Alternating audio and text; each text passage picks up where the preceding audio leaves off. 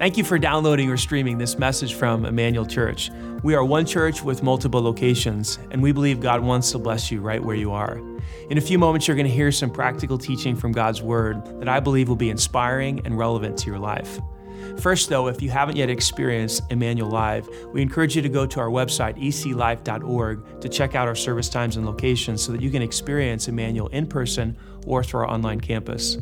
If this message blesses you and you'd like to support the ministry financially, again, you can go to eclife.org and click on the Giving tab and choose Online Campus as your campus.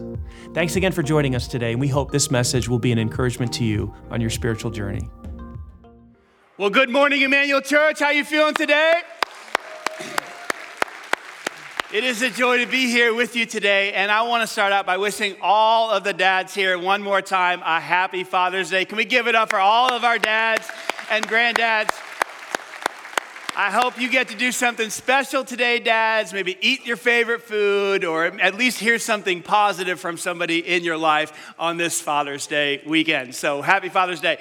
And if you're brand new with us here today at any one of our locations, if you're watching from Banta, Franklin, Garfield Park, if you're watching online right now somewhere across the country or even across the world, welcome. And if you're watching here at Greenwood for the first time, welcome. Can we give it up for all of our first-time guests? Thank you so much for accepting someone's invitation from work or from Facebook or wherever, and for tuning in. If you're not brand new today, hey, welcome back. We are smack dab in the middle of a series called The Kid Factor, and we've begun each week with this idea that the goal of life is maturity. The goal of life is maturity. This is common sense. Like if you're raising children, like as a dad, as a mom, the goal is to get your kids to mature, to grow up, to be responsible, to be considerate, right? To take ownership of their life. And when that's not happening, that's reason to pause and take some inventory and figure some things out, right? You want your kids to be maturing so that one day they will leave the nest and never come back, right? We don't want the adult children living in the basement, right? So the whole goal of life is maturity. On a sports team, you want your teammates to be maturing. The coach wants the players to be maturing, both physically and emotionally. In the classroom, teachers want their students to be maturing intellectually and emotionally. I mean, at the office, wherever you work, the goal is maturity. In the church, the whole reason we're gathered here today is to grow spiritually. The purpose of this very moment is for you to grow spiritually in your relationship with God. The goal of life is maturity because when people are mature, things work better, right? Teams work better. People at work better together. Marriages go better. Like when you're parenting and your kids are growing and maturing, there's more peace in the house. Things work better when people are mature. Then Jesus comes on the scene and he makes this interesting statement that seems to contradict that whole idea. Jesus said in Matthew chapter 18, "Truly I tell you, unless you change or do a 180 and become like," say it with me, "little children," how interesting, not a 10-year-old, but like a 3-year-old or a 2-year-old, "unless you change and become like a little child, you will never enter the kingdom of heaven." Now, usually when we hear this phrase, kingdom of heaven, we think of that place you go after you die. And that is part of the kingdom of heaven. But that's not what Jesus is talking about here. Jesus is talking about the kingdom that has come to earth. The kingdom of heaven is that place where Jesus is working, where Jesus is present. The kingdom of heaven is that area that Jesus has influence over. In the prayer that Jesus gave us, it goes like this: "Our Father who art in heaven, hallowed be thy name. Your kingdom come, your will be done on earth as it is done in heaven." So the kingdom is God's activity on earth. It's God's presence on earth. That's the place where you and I were designed to live, but not just live, thrive and experience meaning and purpose and joy and peace every single day of our lives. Jesus is saying this: if you want to live there, if you want to thrive in this life and not just to survive, you have to become like a little child. What an interesting statement. What could Jesus possibly mean by this statement? Is he telling us to have childishness as a goal in our life? No, that's not what Jesus is saying. He's saying there's something about children that qualifies a person for kingdom living. There's a childlikeness that qualifies you and I to live in the presence of God.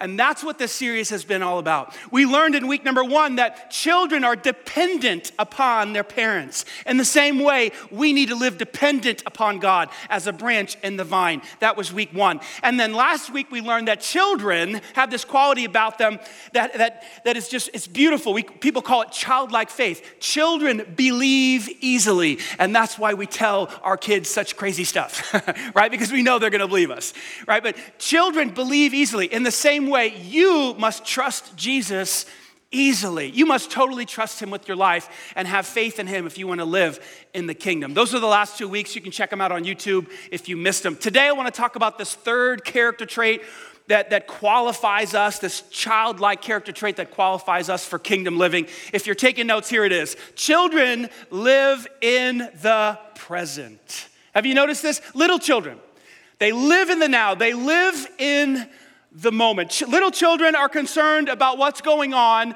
right now in front of them. What are we going to eat? What's that smell? Right? Like, I want to, what's that color? Like, it's cold, I'm hot. Like, little children are living in the present moment. Something else that's interesting about little children, if you probably noticed this, those of you who've got children, little children, or raised little children, if you've got grandkids, God has wired them up to have fun. Have you noticed this? Like, that's what they're concerned about. They want to have fun. So you put these two things together. They're in the moment and they want to have fun. And so the question that is going through little children's mind when they wake up in the morning is this question right here. How am I going to have fun right now? That's the question. That's what they're concerned about. They're in the moment. I remember growing up, I had 2 older brothers, and so we were all small. All 3 of us were in diapers at the same time, which was interesting for my parents, but they did it, so, it's on them. But I remember one of the things, my dad would play all these games with us, and he would play baseball with us, throw footballs. So we would just be constantly playing games. But in the house, we had this one game we all loved to play. My dad would get on his knees, and the couch would be behind him. It's sort of like a football game, and he'd like toss a football to us and say, hey, you got to try to get into the end zone. It was like a goal line defense sort of thing. Anybody familiar with the football at all? Okay, so it was me and my 2 brothers, and we would take turns trying to jump over him to try to get into the end zone. It was a great game. And, my dad was on his knees, and he would, catch us and, tackle us and not let us in, and sometimes he'd let us in. And it would just go on, and we would just rotate one after another. And we never wanted it to end. Because it was like, this is so much fun. We're having so much fun. I want to do it again. You know that phrase little kids have? Do it again, Daddy. Do it again. Where does that come from? God has wired them up to have fun, right? That's all they want to do. They don't want it to stop until my dad would finally say, hey, I can't take it anymore. My knees are worn out. Or my mom would come in and say, hey, the windows are fogged up. We got to stop this game. Or something like that. But we never wanted it to end. Did we not? My dad's here today. We didn't want, right? We never wanted it to end. And we wore this guy out. Thank you, Dad. Appreciate that. But that's little kids. Little kids, they're like, do it again. Do it again. They never want it to stop because what are they concerned about? This moment and having fun in this moment. Do you know there's a whole body of research out there that really smart people have put together that show and prove that adults who learn how to live in the moment are more happy, they're more creative, they have better relationships, they have less anxiety, they have less depression, they have more joy, they have more peace. Abraham Maslow was a psychologist that many of you who took Psychology 101 in college or in high school or whatever, you'll remember his name because he came up with Maslow's hierarchy of needs, that triangle. Remember this from Psychology 101? The bottom was like, physical needs and safety, then emotional needs and belonging, then, esteem needs, and then self-actualization at the top. Okay, I'm boring you. It wasn't psychology boring. Anyway. Maslow was like one of the founders of really, understanding psychology. This is what he said about living in the present. The ability to be in the present moment is a major component of mental wellness. How many people today are struggling with mental illness? The ability to live in the moment like a child, like a little child, is a key component to mental wellness. What does Jesus mean when he says you have to change and become like a little child if you want to live in the presence of God, in the kingdom of God? Here's what he means in your notes. If you want to live in the kingdom, you must learn to live in the present. You must learn to live in the moment. You must learn to live in the now like a little child. How is it that children are able to do this and adults stink at it? You ever wonder that? Well, there's this really old dead guy, French philosopher, not Dallas Willard. I don't really know how to say his name. I'll try to. It's like Jean de la Bruyere. Or I shouldn't have said that like that, but that's my best attempt.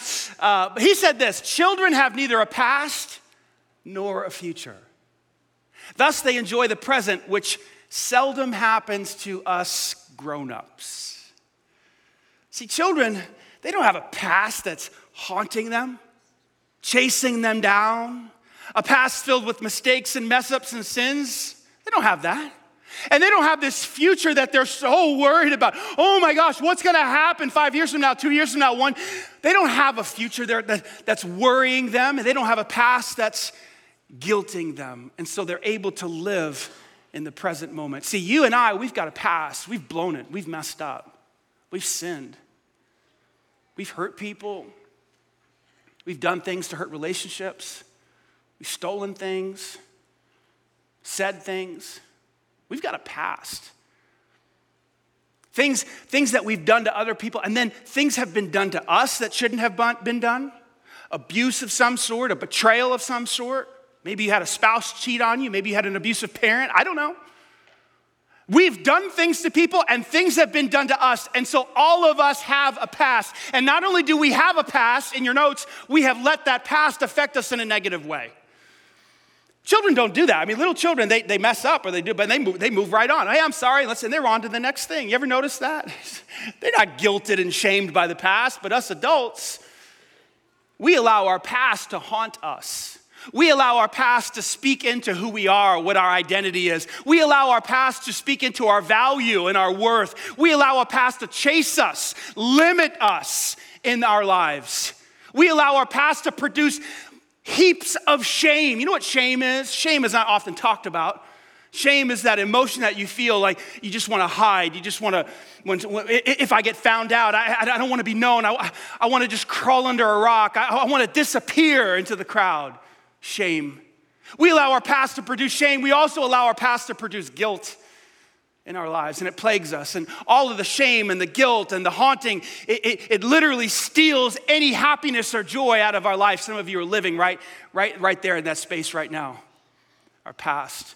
You know, to be human is to have a past. You can't be human without one. You read this book, and I read it every day, and I encourage you to read it every day. I read it again this morning. What you find out is that the main characters, the characters in the Bible that we love, like Abraham and Isaac and David and Peter and John and Dave and all these different people, guess what? They all had a past. Abraham was a liar. He lied about his wife. He told the king, "This is my sister." It wasn't his sister. The king took his sister and almost made her his wife, only to save himself. Abraham, the father of our faith. You think about Peter. Peter was close to Jesus. He was one of the three guys closest to Jesus. And in the most pivotal moment, he denies Jesus 3 times. He says, "I don't know who that guy is." Peter, come on, he's the rock of the church. Peter had a past. Abraham had a past. You go on down the line. Think about Noah who built the ark, got all the animals, saved the world from the flood. After it's all over, Noah gets drunk. Noah had a problem with alcohol. Can you relate? What about Jonah? Jonah preached to the Ninevites. He preached to a whole city, and they all repented. But secretly behind the scenes, Jonah hated the Ninevites. Jonah was a racist. Did you know that? You go on down the list. Thomas doubted. What about David? David slept with Bathsheba, who was not his wife. Then she got pregnant, and to cover it all up, he killed Bathsheba's husband, Uriah, committed murder to cover up his adultery. This is David, a man after God's own heart. Listen, to be human is to have a past. You know how I know this Bible is written by God and not by man? Because if it were written by man, they wouldn't have written all their sins in there. Do you agree? They would have covered those bad boys up. I didn't sleep with anybody. I didn't kill anybody. I didn't deny Jesus 3 times. You know, the reason all that's in there is because that's what happened. To be human is to have a past, but to let that past affect you and haunt you and define you and limit you, that's a choice. And we grown-ups are excellent at that. Jesus says, if you want to be in the kingdom, you got to change. You got to become like a little child. You got to let that past go. What about the future? The future, it presses in on us. What do we do with the future? In your notes, I wrote it like this. We allow our future to worry us. Children don't do this.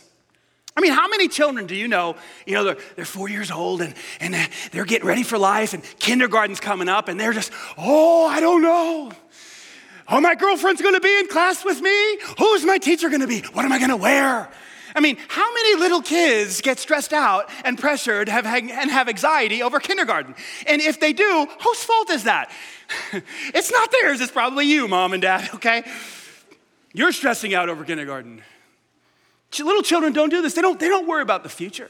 They're in the present moment. But we do. We grown-ups worry about the future. We know it's coming. And so we feel pressure to get it right. Well, am I going to get that degree? And am I going to graduate? Or am I going to make enough money? What kind of job am I going to get? Oh my gosh. I mean, what about my kids? If I have kids, and we do have kids, are they going to turn out okay? Like, are they going to make it? Worry about the future. Are we going to have enough to retire on? Oh my gosh, how am I going to die? Am I going to die from cancer? Am I going to die from an accident? The future presses in on us and produces worry. You know what that's really called at its severe level? Anxiety. There is a plague. Listen, before COVID-19 ever hit, we were having a plague of anxiety. Massive plague. That was much more powerful than COVID-19. Millions of people struggling to get through their day because of anxiety. What is anxiety? According to Webster's dictionary, anxiety is apprehensive uneasiness or nervousness, usually over, watch this, impending or anticipated ill. Something's coming up. That interview, that date, that graduation day, we're gonna buy the house, we're gonna get married, we're gonna retire, whatever. Something's coming in the future and it's producing nervousness and uneasiness in my heart today. And what it does is it steals away our joy. It steals away our peace. Children don't act like this. They don't let their past chase them down. They don't let their future pressure them into anxiety. They just live in the present.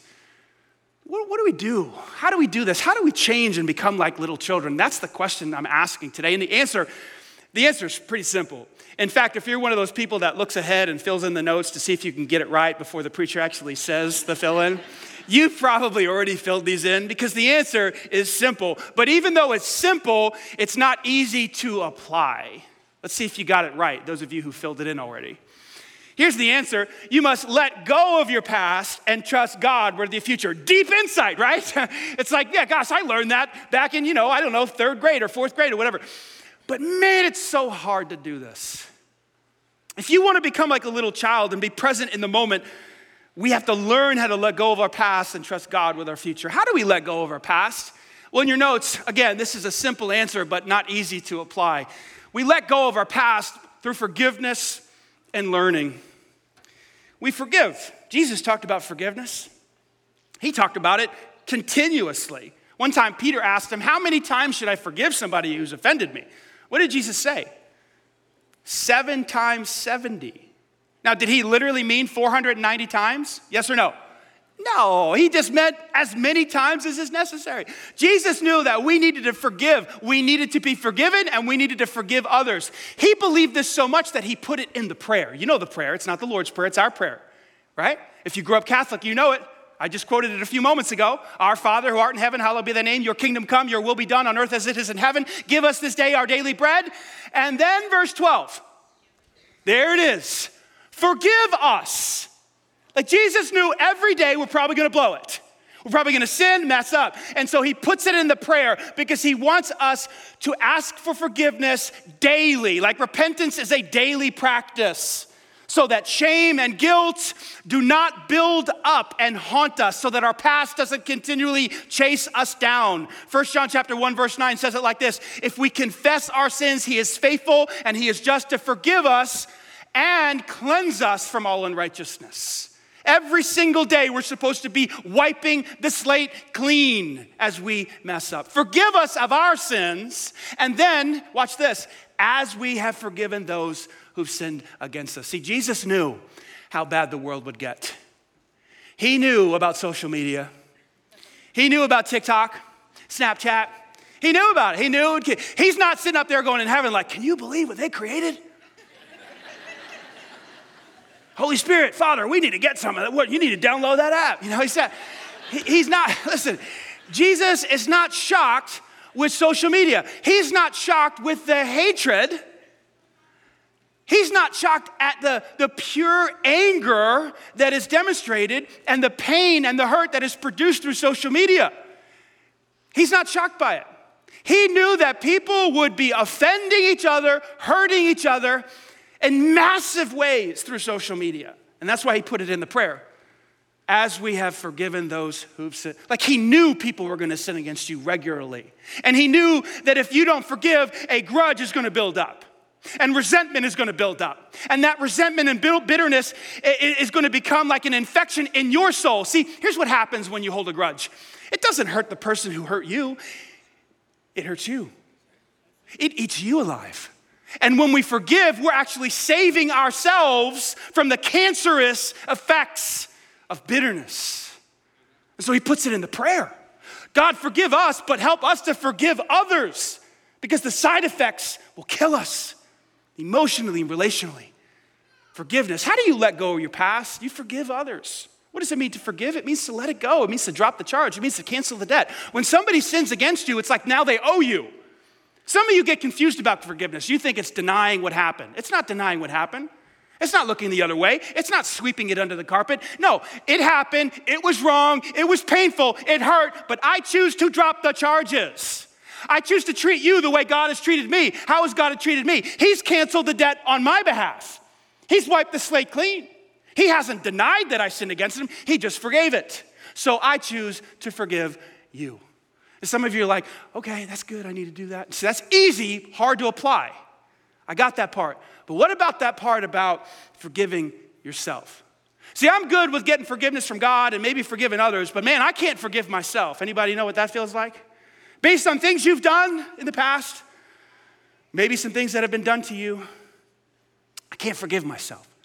How do you work through that? Well, it's real simple, but hard to apply.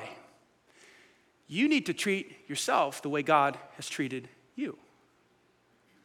You need to apply the same grace to yourself that God has applied to you. See, when God forgives you, he wipes your slate clean. You become as white as snow. As far as the east is from the west, so far has he removed your sins from you, right? He not only forgives you, but he cleanses you. He takes the stain out, right? So if God looks at you and sees purity because of Christ's crucifixion and resurrection, if that's the way he sees you, who are you to see yourself in any other way? In other words, how dare you not forgive yourself when God has forgiven you? Who do you think you are to hold a grudge against yourself when not even God, the creator of the heavens and the earth, doesn't hold a grudge? Wow. Man, when I learned that truth, it was like, man, I was set free. I started to treat myself the same way God was treating me, and the forgiveness came. Forgiveness, that's how you let go of your past. You forgive, you get forgiveness from God, you forgive others, and you forgive yourself. Let's talk about the other part, the part where that includes not sinning. I mean, let's talk about the mistakes that we make, the blunders. Anybody ever just make a dumb decision financially? Anybody ever get in a relationship with somebody, you're like, oh my gosh, how did I get in this relationship? Anybody? Nobody at all? How about at Banta? Anybody at Banta? Because everybody here at Greenwood's got it perfectly worked out. Garfield Park, Franklin. I mean, I have made some dumb decisions. They weren't necessarily sins. They're just dumb. Ever been there? And those decisions, be they financial or relationship or whatever, they can haunt you. They can just chase you down. You're an idiot. You're a failure. I can't remember when you did this. Here's an insight that just blessed me so much. What if you viewed your mistakes and your past as a backpack? Many of you know I like to carry a backpack because it reminds me to be a perpetual student, and I also kind of look hip and young. At least that's what I tell myself. I kind of look like a college student. Anyway, so I wear this. What if you could view your past as a backpack? It's not something that's terrible. It's not something you got to get rid of. It's just part of your life. And inside the backpack, there are just these things called lessons that you've learned. Wouldn't that be interesting? And the lessons, let's see what we can find here in this backpack. We can open her up here. Here we go. Let's see what we can find. Lessons. Oh, here's a good one. What if you could just keep, a reminder in here, that time where you gave too much time to golf or too much time to work and it hurt a relationship and that relationship came to an end because you mismanaged your time? Anybody ever make that mistake? Nobody. A bunch of liars in church today. What if instead of that the way you mismanaged your time, what if that instead of producing guilt and shame, what if it was just a lesson and you're like, I'll never do that again? And you prioritize the proper things. What about that one time where you had friends telling you, don't get with her? This is an ear, by the way. Don't start that business. Don't make that investment. Don't hang out there. Don't go to that place. And you didn't listen and you went and you paid the price. What if that experience, instead of being something that produces shame or guilt, what if it was just a lesson? Like, next time I'm going to listen to my friends. I'll never do that again. What if that was your past? Let's see what else we got here. What about that one time where you had a little run-in with the law? You know who I'm talking to, because some of you got arrested. I have cops who are friends. What if instead of guilt and shame when you got arrested and they put you in the car and someone had to bail you out, what if it was just like, man, that one time where I'll never do that again. Wow. What if this bag was just filled with lessons? There's other stuff in here, but I don't know where it is. Oh, I found it. This one's good. What about that one time where you couldn't shut your mouth? At the office with the boss, blah, blah, blah, blah, blah. You're fired. With your wife, blah, blah, you're a this, you're a that. Divorce. Right? What if instead of that time where you couldn't keep your mouth shut, instead of it being this thing that produces shame and guilt, it's just like, I'll never. See, that's the way I view my past. I've got a past. You've got a past. And my past, I carry it with me, not as a source of shame or guilt, not as a burden that's dragging me down, defining me, limiting me, but as a bunch of lessons that I've learned that I will never do again. Powerful. Forgiveness and learning. What about our future? How do we deal with our future in such a way that we can live in the kingdom and it doesn't steal away joy and peace in our life? In your notes, I wrote it like this. You must trust God by putting your future in his hands. You have to put your future in God. This is a core tenet of Jesus' teaching. In the Sermon on the Mount, Jesus said these words, powerful words. So don't worry about tomorrow. Don't have anxiety about the future, because the future will bring its own worries. He's kind of being funny here a little bit. Today's trouble is enough for today. In other words, why would you double burden yourself? Today has issues. Why are you going to put your mind on the future issues? Why would you do that? You're stressing yourself out. Here's what he's teaching. Be in the moment. Live here, live now. Don't get caught up in the future. How do you do that? Well, he tells us in verse 33, the verse right before 34. Listen, seek the kingdom of God. That's what we've been talking about in this whole series. Above all else, seek to live where God is in the present moment, where God is moving, where God is acting, and live righteously. Do the next right thing. And then if you do that, if you seek the kingdom of God, watch this. He will give you everything that you, say it with me, need. That thing you're worried about in the future, that am I going to get married? Are the kids going to turn out okay? Are we going to have enough money for this? Are we going to be able to retire? All that stuff. He will give you everything that you need. He didn't say want. Don't get mixed up. Okay? He said everything that you need. We are to take our future and put it in the hands of God. King David, when he was running from Saul, penned these powerful words. Imagine if they were your words, your prayer. My future is in your hands. What if you prayed that every day? God, instead of worrying, instead of fretting, instead of having the pressure of the future produce anxiety, apprehensiveness, nervousness about the future, instead of all that, I'm going to put my future in your hands. You're going to take care of me. Wow, what would happen? Well, before I tell you what would happen, let me tell you what I'm not saying here. I'm not giving you a license to be passive and say, well, I don't know about the future, so I'm not going to plan. I'm not going to save for retirement. I'm going to quit my job. I'm going to sit on the couch. No, that's not what I'm saying. I'm going to trust God with my future. I'm going to do jack squat now. No, that's not what I'm saying. What I'm saying is when you plan for the future, my wife and I do a ton of planning. We do a ton of planning here at the church. What I'm saying is when you plan for the future, when you think about the future, do it in a posture of trust. Saying to yourself, if the Lord wills that this should happen, this is what we will do. If the Lord will allow us or open a door for this to happen, this is what we will do. I'm constantly planning for the future, but it's all about your posture as you plan for the future.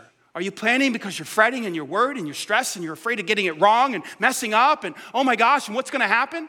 Or are you like, you know what, I think this is what we're going to do. We're going to try to go there, save this, do this, make this choice. It's all about the posture of your heart. What happens when you do this? What happens when you let go of your past through forgiveness and learning and you put your future in your hands? Guess what happens? You start to live in the present.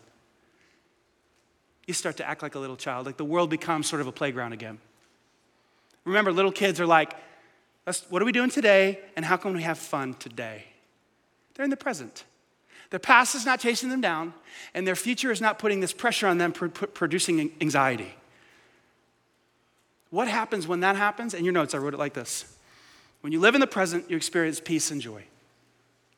Peace and joy. What is peace? Peace is rest of soul rooted in the sovereignty of God. He's in control. I can have peace. What is joy? Joy is a pervasive sense of well-being rooted in the goodness of God. Peace and joy. Peace and joy become the dominant emotional tones of your life instead of fear, worry, and anger. Why? Because your past isn't chasing you down and your future is not putting pressure on you. Worry and stress. You're in the moment.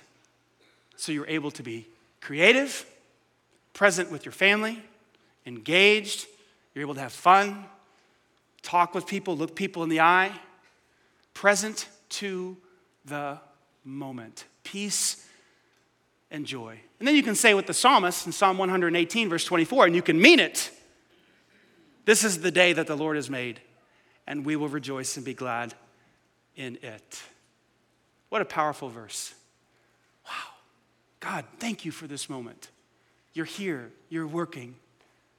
I'm enjoying you, feeling you, sensing you.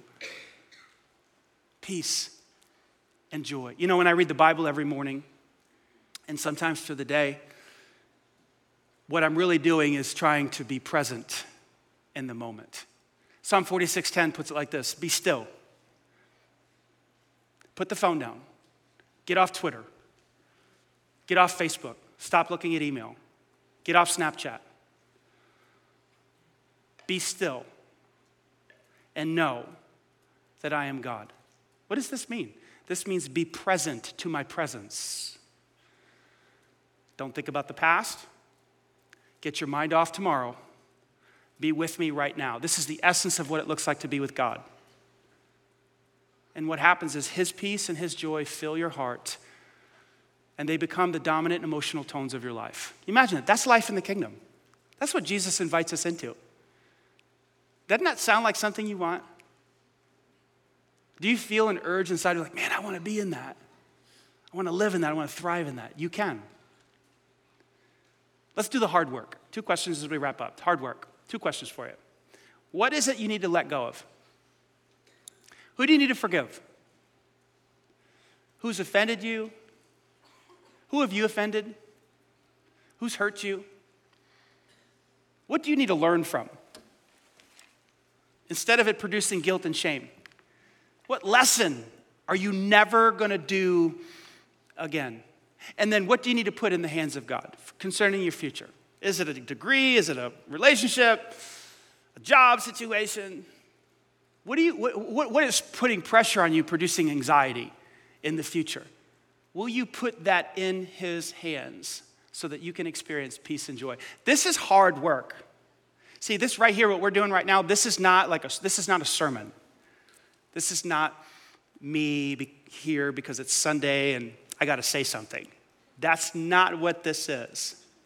This moment is designed for you to grow spiritually. And if you take these questions seriously and you wrestle them to the ground, you'll find yourself becoming like a little child who lives in the present moment, who's experiencing peace and joy, not because your circumstances changed, but because you're in the kingdom of God. I want you to hear a story right now of some of my friends, Dee and Megan Bonney. Their story is amazing. They don't even scratch the surface of telling the story, but Dee made tons of mistakes. Oh my gosh.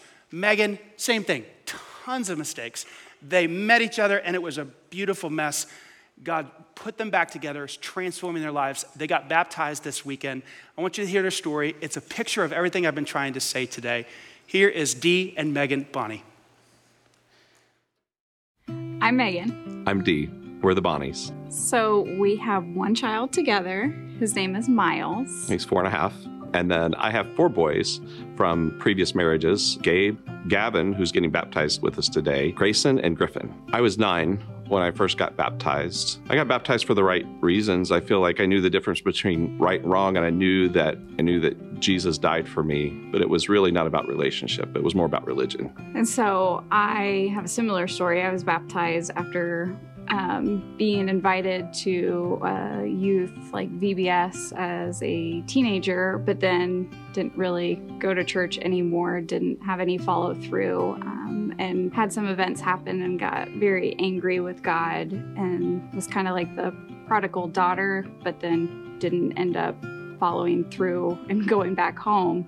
I just kind of got very resentful and very broken. I spent the next 37 years of my life after I accepted Christ, initially going to church all through high school and a little bit in college, but then all of my 20s and 30s, it wasn't a thing. I saw Christianity as there's a long list of things that you don't do, so you don't have any fun, but then you go to heaven when you die. I had a long life and marriages before Megan, 2 marriages actually. I felt like things were just normal. But then first marriage ended and the second marriage ended because I stepped outside of that marriage, unfortunately. And then we got together and we thought things were fine. What do you think? Yeah, but I was very much agnostic and didn't know how to tell you that as you were wanting us to go to church, and I was still very angry with God, and I didn't want to go to church, and I had already destroyed one marriage, and we were on the way for destruction of this marriage. And I didn't even know that really when we first came to Emmanuel. Right. Yeah, it seemed like, we were going to church every week. We had joined a small group at our old church. Mm-hmm. We had even started tithing. Mm-hmm. And then I didn't find out about the betrayal until the day after we first came to Emmanuel. Right. Life has changed for us dramatically. Mm-hmm. Like when we started coming to Emmanuel and we were just healing, and there has been such rapid spiritual growth. Like the trajectory of our lives and our relationship with Christ was palpable, really. Right. We actually went back and watched all of the old lessons. I think even one of them was called All In, and that's definitely what we've been ever since 4 years ago, is we cashed all the chips in, and we've been all in to rebuild everything in our life on the firm foundation of Christ. Yeah. So I'd say the aha moment that I had in my spiritual walk was 4 years ago, truly having that fall on my knees moment where I surrendered to God and realized that I am a terrible God in my life, and that I needed to have that God above me to live my life under, and that I surrendered fully, meaning that I felt that cleansing of my sins completely, not my consequences, because we reap what we sow, but I truly felt my sins wash away, and I have been able to walk out life that way every day since and live in that abundant life. I heard a friend say one time, I said something about Jesus being my Lord and Savior, and he goes, "Isn't that the thing?" I'm like, "What?" He's like, "Everybody wants a Savior, but nobody wants a Lord." And I don't think it works. I think you have to have both. I think you have to have him be your Lord and your Savior. When we come across other couples that are struggling in their marriage, we really want them to see this amazing transformation that God has done in our life. And if he can fix our relationship, he can fix anyone's. So I think that if you're struggling in your relationship, it all comes down to surrender and kind of getting out of God's way and letting him do the work that he wants to do in your life and your spouse's life. God wants to repair what's broken in you. But one of the hardest things is like actually believing that and then getting out of his way, like putting our own self, our own flesh aside and letting him work. And it's like he wants us to do the action of trusting him before it actually makes sense. So if you're on the outside looking in, the stuff that we're saying, like, it just doesn't even make sense. It seems like, it just seems like foolishness. But then when you actually do it, you do just go to him and you say, how do I do life? Like, I don't know how to be a husband or a son or a parent, and just like, God, show me. And he is more than happy to transform whatever is broken inside of you. I want to be baptized today because my spiritual walk now is completely different than anything in my first 46 years of life. Baptism is just a way of publicly saying, here I am, God, just use me. And I want to be baptized today because the person that I was prior to 4 years ago no longer is here. And I want to do this together with my husband and with my stepson. And I just think that is just an incredible time for us to share together. Yeah. We just witnessed a picture of the forgiveness of sin. You see, baptism symbolizes repentance or turning away from our old way of life. In Acts 13, the apostle Peter, who followed Jesus, he makes the statement, repent and turn to God so that your sins may be wiped out. You see, when people go under the water, they're dying to their old way of living. And then when they come up, it shows that they know that their sins have been forgiven and they are committed to living a life of following Jesus. Now, we saw a video a little bit earlier where Dee and Megan Bonney shared their testimony. And Megan made an incredible statement. She said, I made a terrible God for my own life. And maybe that's where you're at today. If you're ready to stop living in your own kingdom and you're ready to begin living in God's kingdom, I'm going to say a simple prayer. And I just want to encourage you to bow your head, close your eyes, and make these words your own. Dear God, I know I'm a sinner, and I know that I am in need of a Savior. I just want to ask you to come into my heart and help me begin to live a life that is devoted to your kingdom. I no longer want to live in my own kingdom. I no longer want to live with the sin or the guilt or the shame. Lord, I'm asking to follow you. And I know that won't be easy. But Lord, I'm asking for your help. Lord, guide me and direct me going forward. And Lord, help me to live a life that is devoted to you and a life that is lived in your kingdom. In your name I pray. Amen. Hey, if you said that prayer today, I just want to take a moment to celebrate with you. That is a big, big decision and not one that we take lightly here at Emmanuel. So much so that we do have a little gift for you, okay? It's one of our saved boxes. We would love to mail one of these out to you this week. All you have to do is text the word SAVED to 65248. And in this box, it's got a gift for you. We've got a New Believer's Bible. We've got an Emmanuel coffee thermos, which is super awesome. You'll love it. But also there's a few steps that will help you just begin connecting with Jesus on a consistent basis, okay? Most of all, we are here for you. Following Jesus is not easy, especially right at the beginning. And if you've got questions, concerns, you feel like you need support, we're here for you. I'm going to shoot you an email. Please do not hesitate to reply to that and let me know if there's anything that I can do for you, okay? And again, that's awesome. We celebrate with you. Congratulations. Can't wait to jump into what the future looks like together. Now, For all of you guys out there, all of you dads and all of you moms, if you've got kids, let's get them in front of the television. We are going to transition over to our online children's ministry with Ollie the Owl. We've got a few great songs that they can dance to and some children's ministry curriculum that will speak directly to them, okay? So guys, enjoy your Father's Day. It's been a blessing, and we will see you next week.